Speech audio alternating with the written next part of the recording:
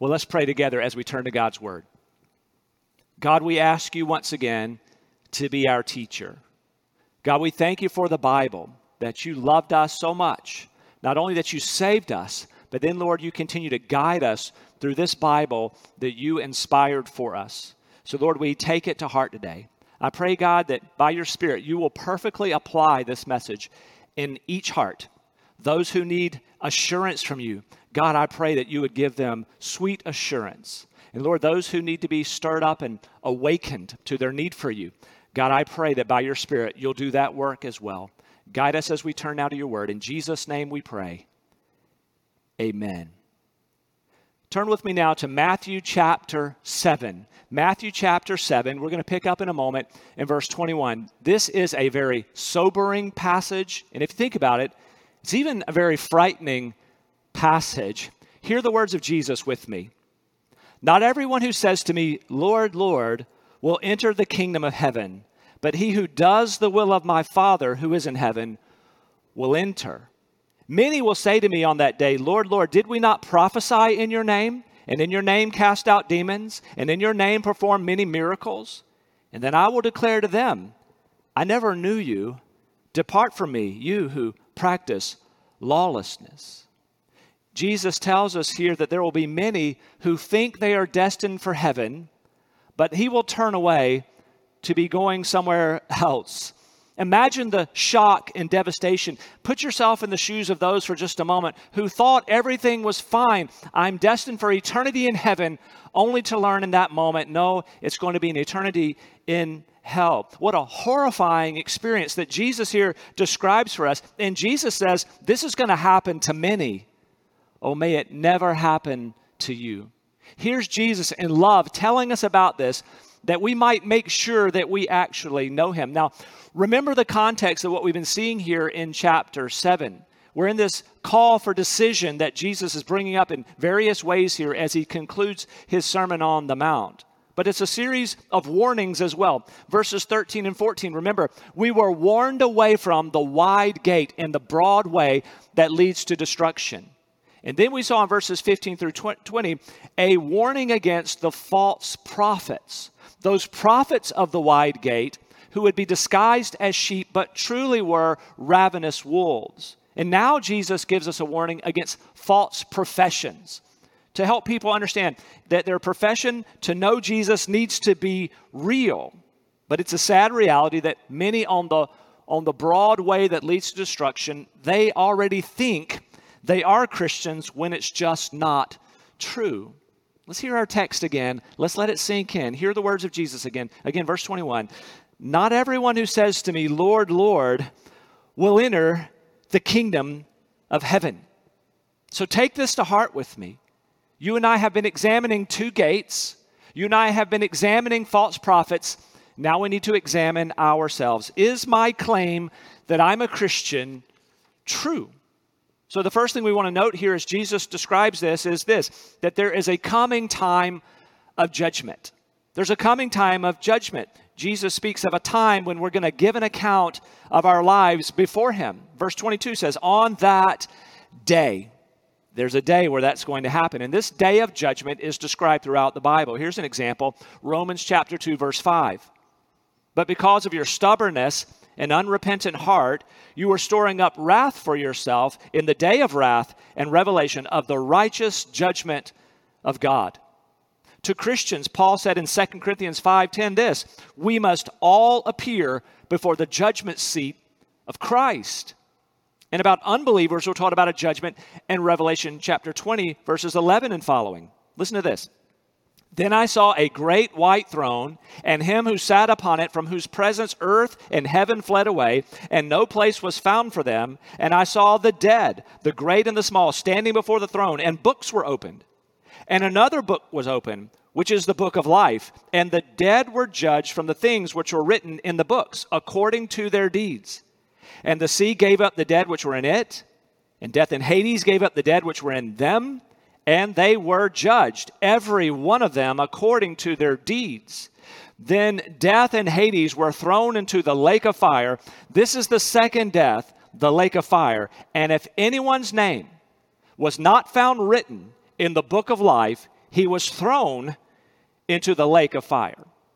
Jesus lets us know there is a day of judgment coming. A final, accurate judgment day is coming. And notice this, there is a judge.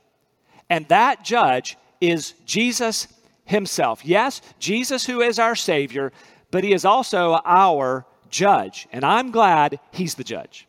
In fact, I'm glad he's my judge. Here is great assurance. Here's great comfort. When you know Jesus, you know this. He is my judge. I'll one day stand before him. But this one who is my judge, he already is my Savior. He's already washed all my sins away. He's already made me righteous through what he accomplished for me on the cross. And so, yes, one day, an awesome moment, a fearful moment. But when I stand in that moment to give an account, I'm standing before my Savior that I already know. Of course, when we stand before him as believers, there is an assessment of our faithfulness, and he will give out whatever rewards he wants to give. But it's already been established and secured whether or not bound for heaven or not through what he's accomplished at the cross. He's already given the gift of eternal life. Don't you love Romans 8:1? Therefore, there is now no condemnation for those who are in Christ Jesus. Jesus already took that condemnation. So I'm so glad Jesus is the judge who is my Savior. But listen, I'm also glad that Jesus is the Savior of the world and the judge of the world, and that I am not. Remember back in chapter 7, verse 1, where we're warned we're not to put ourselves in that ultimate seat of judgment over others. Yes, we are to discern. Yes, we are to correct one another in love. We're to even rebuke each other, trying to restore one another faithfulness when someone stumbles. Yes, we're to do that. But we're not to take the seat of judgment over other people. That is the role of Jesus. Here's why that's good news, that only Jesus belongs on that throne of judgment, because we can get judgment wrong, can't we? We can assess people wrongly. Well, it was in May of 2020 that a world-famous Christian apologist died. And those of us who knew of his ministry, we grieved. And at his funeral, many great and noble people went to his funeral. And people said all kinds of wonderful things about this man. Things like this: he was a giant of the faith. Some others said of him, he's a hero of the faith. One person said of him, he was not just a great man, he was a good man. And all of us would have assumed that the moment this man died and he entered into the presence of God, certainly if anyone was going to hear these words, this man would hear it because of the books written and all the fruit of his ministry. We thought he would hear, "Well done, my good and faithful servant."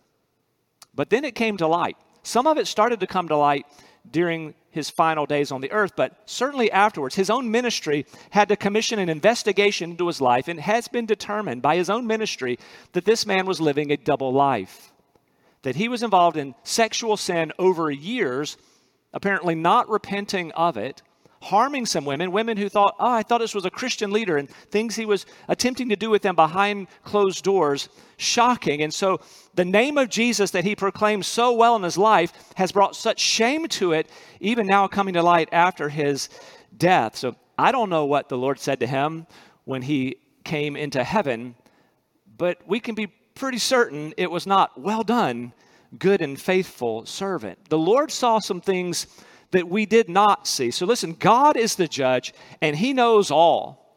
He knows the public you, and he knows the private you. And when he judges, he will get that judgment absolutely right.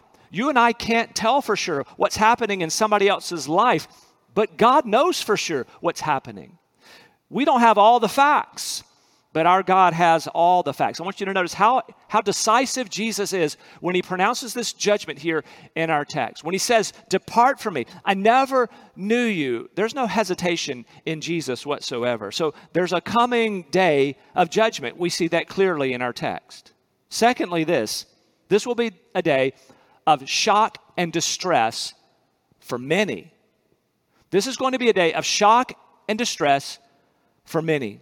So as human beings, we can be fooled by others, but as human beings, we can also fool ourselves. Not everybody who thinks they are saved truly are saved. Jesus says many will be lost.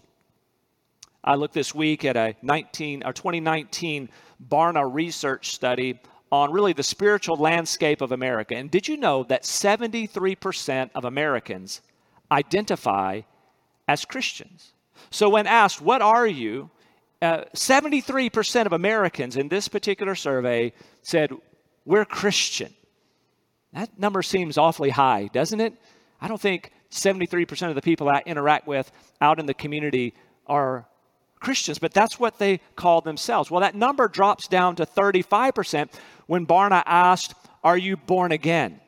And so he didn't define what that was, but just asked, do you use that label? Well, the number drops down from 73% to 35% who self-identify as born again. But what do they mean by born again? That might just mean that they had an emotional experience at camp one time, but they're calling that born again. But listen to this. But when the labels aren't used, when Barna then just begins to ask about their beliefs and their practices, the number drops down to 7% that would be recognizable as a Christian by biblical definitions. And so, for instance, do you believe that Jesus alone can save you? Or do you believe that the Bible is true and accurate and you should follow it? Do you actually attend worship? Do you actually read the Bible? When you just think about these basic things, the number is not 73%, it's not 35%, the number goes down to 7%. So many are professing something that's not true of them. Claiming to be a Christian does not make that so. Jesus warned us that there will be hypocrites who are spiritual pretenders. Jesus warned us that there will be false prophets who are disguised as sheep but truly are wolves. And now he warns us there are some self-deceived, professing Christians who truly don't know the Lord. Jesus says there are many of them, and they will be shocked. Now you can imagine the protest. If we just go to that 73% of Americans who identify as Christians, and upon their death, standing before the Lord, and he says, I never knew you. They would protest, but I am a Christian. But Jesus even tells us here, there will be people protesting on that day. Look at verse 22 again. Many will say to me on that day, Lord, Lord, did we not prophesy in your name, and in your name cast out demons, and in your name perform many miracles? Those are impressive things.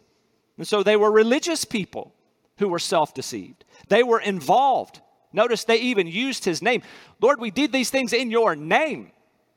They even used his title, Lord. They participated in some impressive things, but Jesus pointed to the problem. I never knew you. So what is your confidence that on the day of your judgment, you'll pass safely into heaven and the joys of that forever? And what is your confidence? What would you say to the Lord? Would you say, well, I came to church. I even watched online. Or I tried to be good. I tried to be better than other people. I even gave money. I even went on a mission trip one time. Would these be the kinds of things you would point to the Lord and say, you should let me in? Listen, that won't save you. Those are great things, but it won't save you. So what is then genuine salvation? How can I not make a false profession? How can I have a real profession of faith in Jesus? How can I know for sure? Well, first this, you need to know Jesus.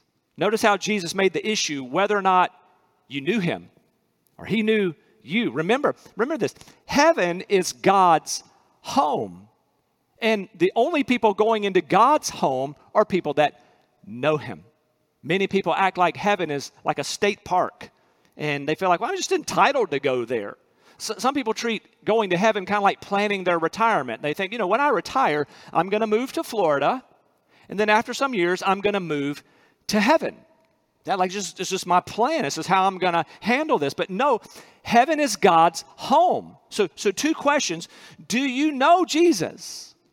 And is he expecting you in heaven? Imagine if somebody showed up at your house like that. Hey, we're going to stay here. What if there were some random family out in California, and they went online and found your address and looked at your house, maybe on Realtor.com, they just saw your house, thought, we're going to go there. Your house isn't for sale. You're not on Airbnb. They just picked out your house. We're going to vacation there, family. And so imagine they made the trip across the country, and there came that day when they arrived in your driveway with all their luggage. They come up and ring your doorbell, and they say, we're here. You'd respond, who's here? Who are you? We chose your place for vacation. And you say, no, you didn't. You might even use Jesus' words here. You need to depart from me. I've never known you. Maybe you'd add this. There's an Econo Lodge somewhere, but I don't know you. You can't come here. It'd be very different if your brother came from out of town to stay with you, but not somebody that you don't know. So Jesus makes it clear. Heaven is only for those who know Jesus. And so let me ask you, do you know Jesus? You might ask the question, well, how can I know Jesus? How can I know him personally like this? Well, first of all, you need to know who he is and what he did for you. Jesus is the second person of the Trinity. He's God who became flesh, and he came on a rescue mission to this earth. He lived an absolutely perfect life. He loved, he taught, he healed, but ultimately coming to give his body and blood on a cross to pay for your sins and the sins of the world, for all who would believe in him. This is Jesus, God in the flesh, who came to save you. Do you know that? And he was raised up from the dead on the third day, proving that his sacrifice for sins was accepted and that he has power over death. He is the one who can give eternal life. So first of all, understand who he is and what he did. And then in one motion, repent and believe in him. We're just asking, how can I know him, know who he is, know what he did, and now repent and believe in him?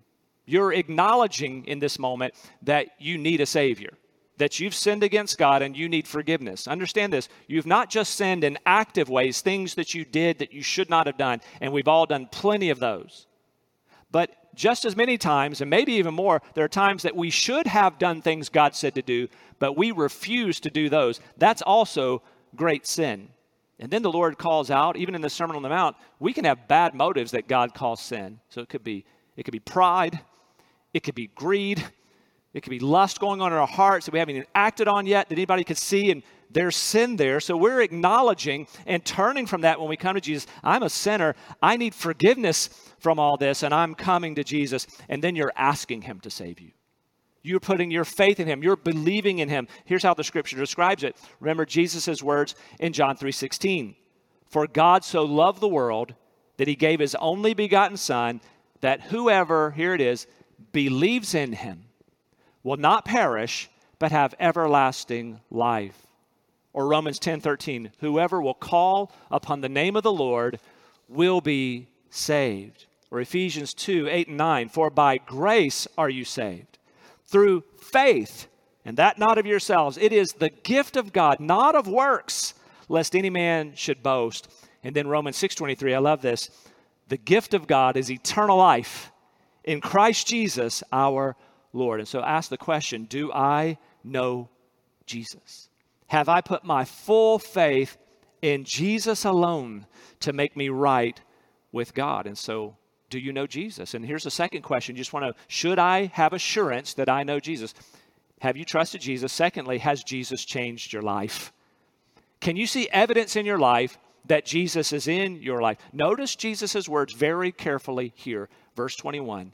Not everyone who says to me, Lord, Lord, will enter the kingdom of heaven. Catch this. But he who does the will of my Father who is in heaven will enter. So doing God's will is not what saves you, but it is evidence that you have been saved. There is a visible change in a person's life when they come to know Jesus in a saving way. We know that because the scripture is so clear. 2 Corinthians 5:17. Therefore, if anyone is in Christ, he's a new creature.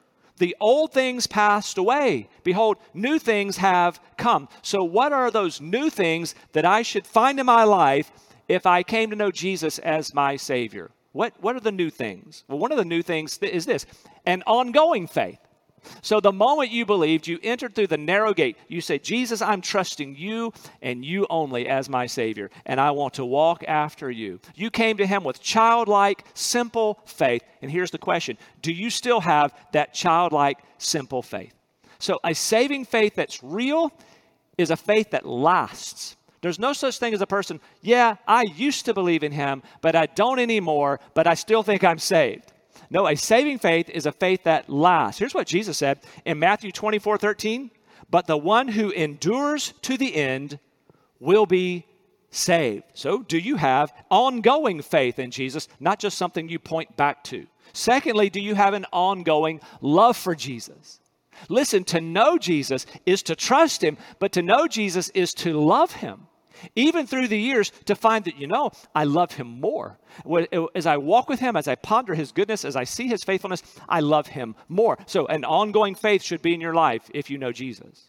An ongoing love for Jesus should be in your life if you truly know Jesus. And how about this one? An ongoing desire to walk faithfully with Jesus. Are you able to say with credibility, Jesus is my Lord? Does that ring true in your life? Listen, before Christ, you were delighted to disobey him. Didn't bother you at all. But now that you're in Christ, you are grieved when you disobey him. It's a mark of a person who's come to know Jesus. The way you relate to sin is now very different. You're still tempted. You still can falter into sin. But your response to when you sin, very different now that you're in Christ. You are miserable now when you sin, and you find that you must repent now that you're in Christ. So here's the mark of a genuine Christian. You have peace in your soul when you're walking in obedience. And you have misery in your soul when you're walking in known disobedience, and something has to give if you're a genuine believer. So see it again here. It's not the person who merely uses the words, Lord, Lord, that are going to heaven. It's those who are following him as Lord. Who Jesus said, the one who does the will of my Father is in heaven. Again, the evidence that it's real. Notice what he said in here. He describes those who had not believed, they've not known him. He points to their life. He says, depart from me, you who practice lawlessness. That grammar there is a present participle. It means it's their ongoing lifestyle. They have a lifestyle of ongoing lawlessness. That's not a person who's known Jesus, no matter what religious things they have done. Again, the doing doesn't save you. It just reveals if you have come to know him. Someone who practices lawlessness has not met Jesus. So we're not talking about perfection here, but we are talking about the direction of your life. The Bible is explicitly clear on this. Let me give you these examples. 1 Corinthians chapter 6, verses 9 and 10. Do you not know that the unrighteous will not inherit the kingdom of God? This is key. Do not be deceived. Neither fornicators, nor idolaters, nor adulterers, nor effeminate, nor homosexuals, nor thieves, nor the covetous, nor drunkards, nor revilers, nor swindlers shall inherit the kingdom of God. Ephesians 5, verses 5 and 6. For this you know with certainty, that no immoral or impure person or covetous man who is an idolater has an inheritance in the kingdom of Christ and God. Let no one deceive you with empty words. For because of these, the wrath of God comes upon the sons of disobedience. Jesus spoke similarly in John 8:31. If you continue in my word, then you are truly disciples of mine, and you will know the truth, and the truth will make you free. Or how about James's words in James chapter 2? What use is it, my brethren, if someone says he has faith, but he has no works? Can that faith save him? He went on to write this, for just as the body without the spirit is dead, so also faith without works is dead. And so please take these moments and examine your faith. Test your salvation. 2 Corinthians 13:5 says this, test yourselves to see if you are in the faith. Examine yourselves. Or do you not recognize this about yourselves, that Jesus Christ is in you, unless indeed you fail the test? So you need to have assurance of salvation. How do you have it? 2 words. First of all, look back. Look back. Has there been a time in your life when you recognize your sinfulness and it undid you? Like, oh, I see it. And you're distressed by your sin. Every time in life when you were distressed by your sin and then you move to Jesus with it, Jesus, only you can forgive me of this. I need you to cleanse me, save me, take over my life. Can you look back at your life and say, yeah, I came to know Jesus sometime in the past. We call that conversion. Did you ever trust Jesus like that? But don't just look back. You should be able to also look in the present. Look at the pattern of your life. Do you have this ongoing faith? Do you have this ongoing love for Jesus? Do you have this ongoing desire, though imperfect, to follow Jesus? How about this analogy? How do I know that I'm married to joy? How do I know? Well, I can look back. I can go back to August 8, 1987, and then I remember the wedding day. I remember on my wedding day, I remember looking at the marriage license. But I'm really married. I could do that. I could look back. But if that's all I can do, wouldn't that be alarming? I should be able to look at the present and still know that I'm married, because what happened on August 8, 1987 has changed every day since. And far more profoundly, when you meet Jesus, that shapes every day since. And yes, even into eternity. Do you know Jesus? Can you look back and see when you first met, but are you still walking in him? Is there still evidence that he's alive in your life? Now, I have good news for you here. Maybe right now you're thinking, I'm not sure that I know Jesus. I was sure, but now I'm not sure. Can you go from lack of assurance or even a false assurance to genuine assurance? Can you make that move? Oh, you can make that move. And I know this because the Bible teaches it, but I also know it because I've experienced it. Many of you know my story, but at the age of 13, I heard about hell and I didn't want to go there. I didn't understand how salvation worked. And so here's how my 13-year-old brain processed it. My parents were divorced, so I had a Presbyterian weekend and a Baptist weekend. Presbyterian weekend, Baptist weekend as we went to church. Again, in those days, church didn't mean much to us. Certainly no relationship with God in our family. We weren't living it out. It was just kind of cultural Christianity. So in my brain, I thought the way to go to heaven, the Presbyterian way, is you take a class. And I totally misunderstood it. I know you're sprinkled as a Presbyterian baby, as I was. And then I thought around the age of 12, you take a class and you get to go to heaven. Unfortunately, I was 13. And I thought, I don't want to take a class with 12-year-olds. That's embarrassing. And so I won't go to heaven that way. So I kind of watched what the Baptists did on my Baptist weekends. And the Baptists had a way that was a lot faster. It was humiliating because you had to come in front of people and then get baptized underwater. But I thought, if that'll keep me out of hell, I'll do that way. And so a shy kid that I was, I went the Baptist way. And I went through the motions. People were so happy for me. I got dunked underwater. And I got to tell you, I had assurance of salvation. I knew I was going to heaven. The problem was I would not have gone to heaven. I didn't get Jesus in any of that. It's not the church's fault. I'm sure they told me straight. I just didn't get it. I just wanted to have some spiritual insurance that I could just tuck away for the one day when I die, I'll get to go to heaven because I went through the motions in this church. I looked at it like it was a ticket to heaven. I could just stick in a drawer somewhere, and maybe when I need it, it'll be there. But there was no Jesus in it. I didn't come to know Jesus. Had I died there at 13, 14, 15, I'm sure I would have heard, "Depart from me, I never knew you." By the grace of God, 3 years later, around the age of 16, almost 17, then through my brother's example, but getting into the Bible, God then made me aware of my sinfulness. And where I understood, oh, it's Jesus. It's not going through these motions. I need Jesus himself to rescue me. He died for me on the cross. He was raised from the dead. I see now my faith needs to be 100% in Jesus alone, what he did for me. Oh, and now there was a change. Now assurance of salvation based on Jesus, not some religious things that I thought I had done. Listen, I want you to have that assurance today, that you know Jesus. You can go from a false assurance to what we call a blessed assurance. And today I want you to have that by asking Jesus to save you. Maybe your decision for Christ was when you were little and you think, I don't even know what I was thinking then. And you might genuinely have been saved then. But there's no harm in saying to him now, Lord, I just want to affirm, I'm trusting you now. I do believe, Jesus, you're the only way I could go to heaven. All of my faith is in you. Just affirm that. I'm trusting you, Jesus. I want to walk with you, follow you, but I know all my faith is resting in you. Well, I want to give you a moment now to transfer all your trust in Jesus. Let's pray together.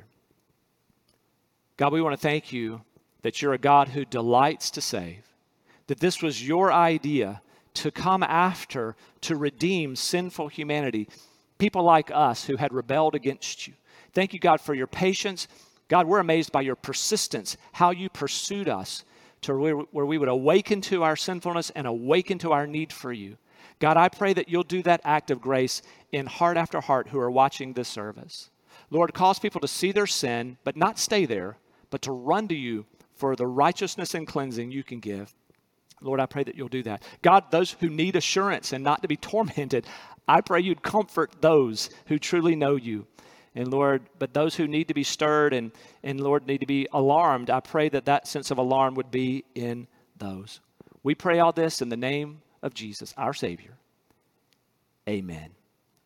And then a final word, let me encourage you to reach out to us. Don't struggle with this alone. If you need assurance, you want to walk this through with somebody, why not reach out to us? And you can do that through email. You can email us at this address, email at smrbc.org and say, I just want to talk about my salvation. We'd love to do that for you. Or you can even go to our website, smrbc.org/connect, and just in that form, just tell us, I want to talk to somebody this week about assurance of salvation. Would somebody contact me? Oh, we'd be glad to do it. Well, God bless you. Thank you for being with us today.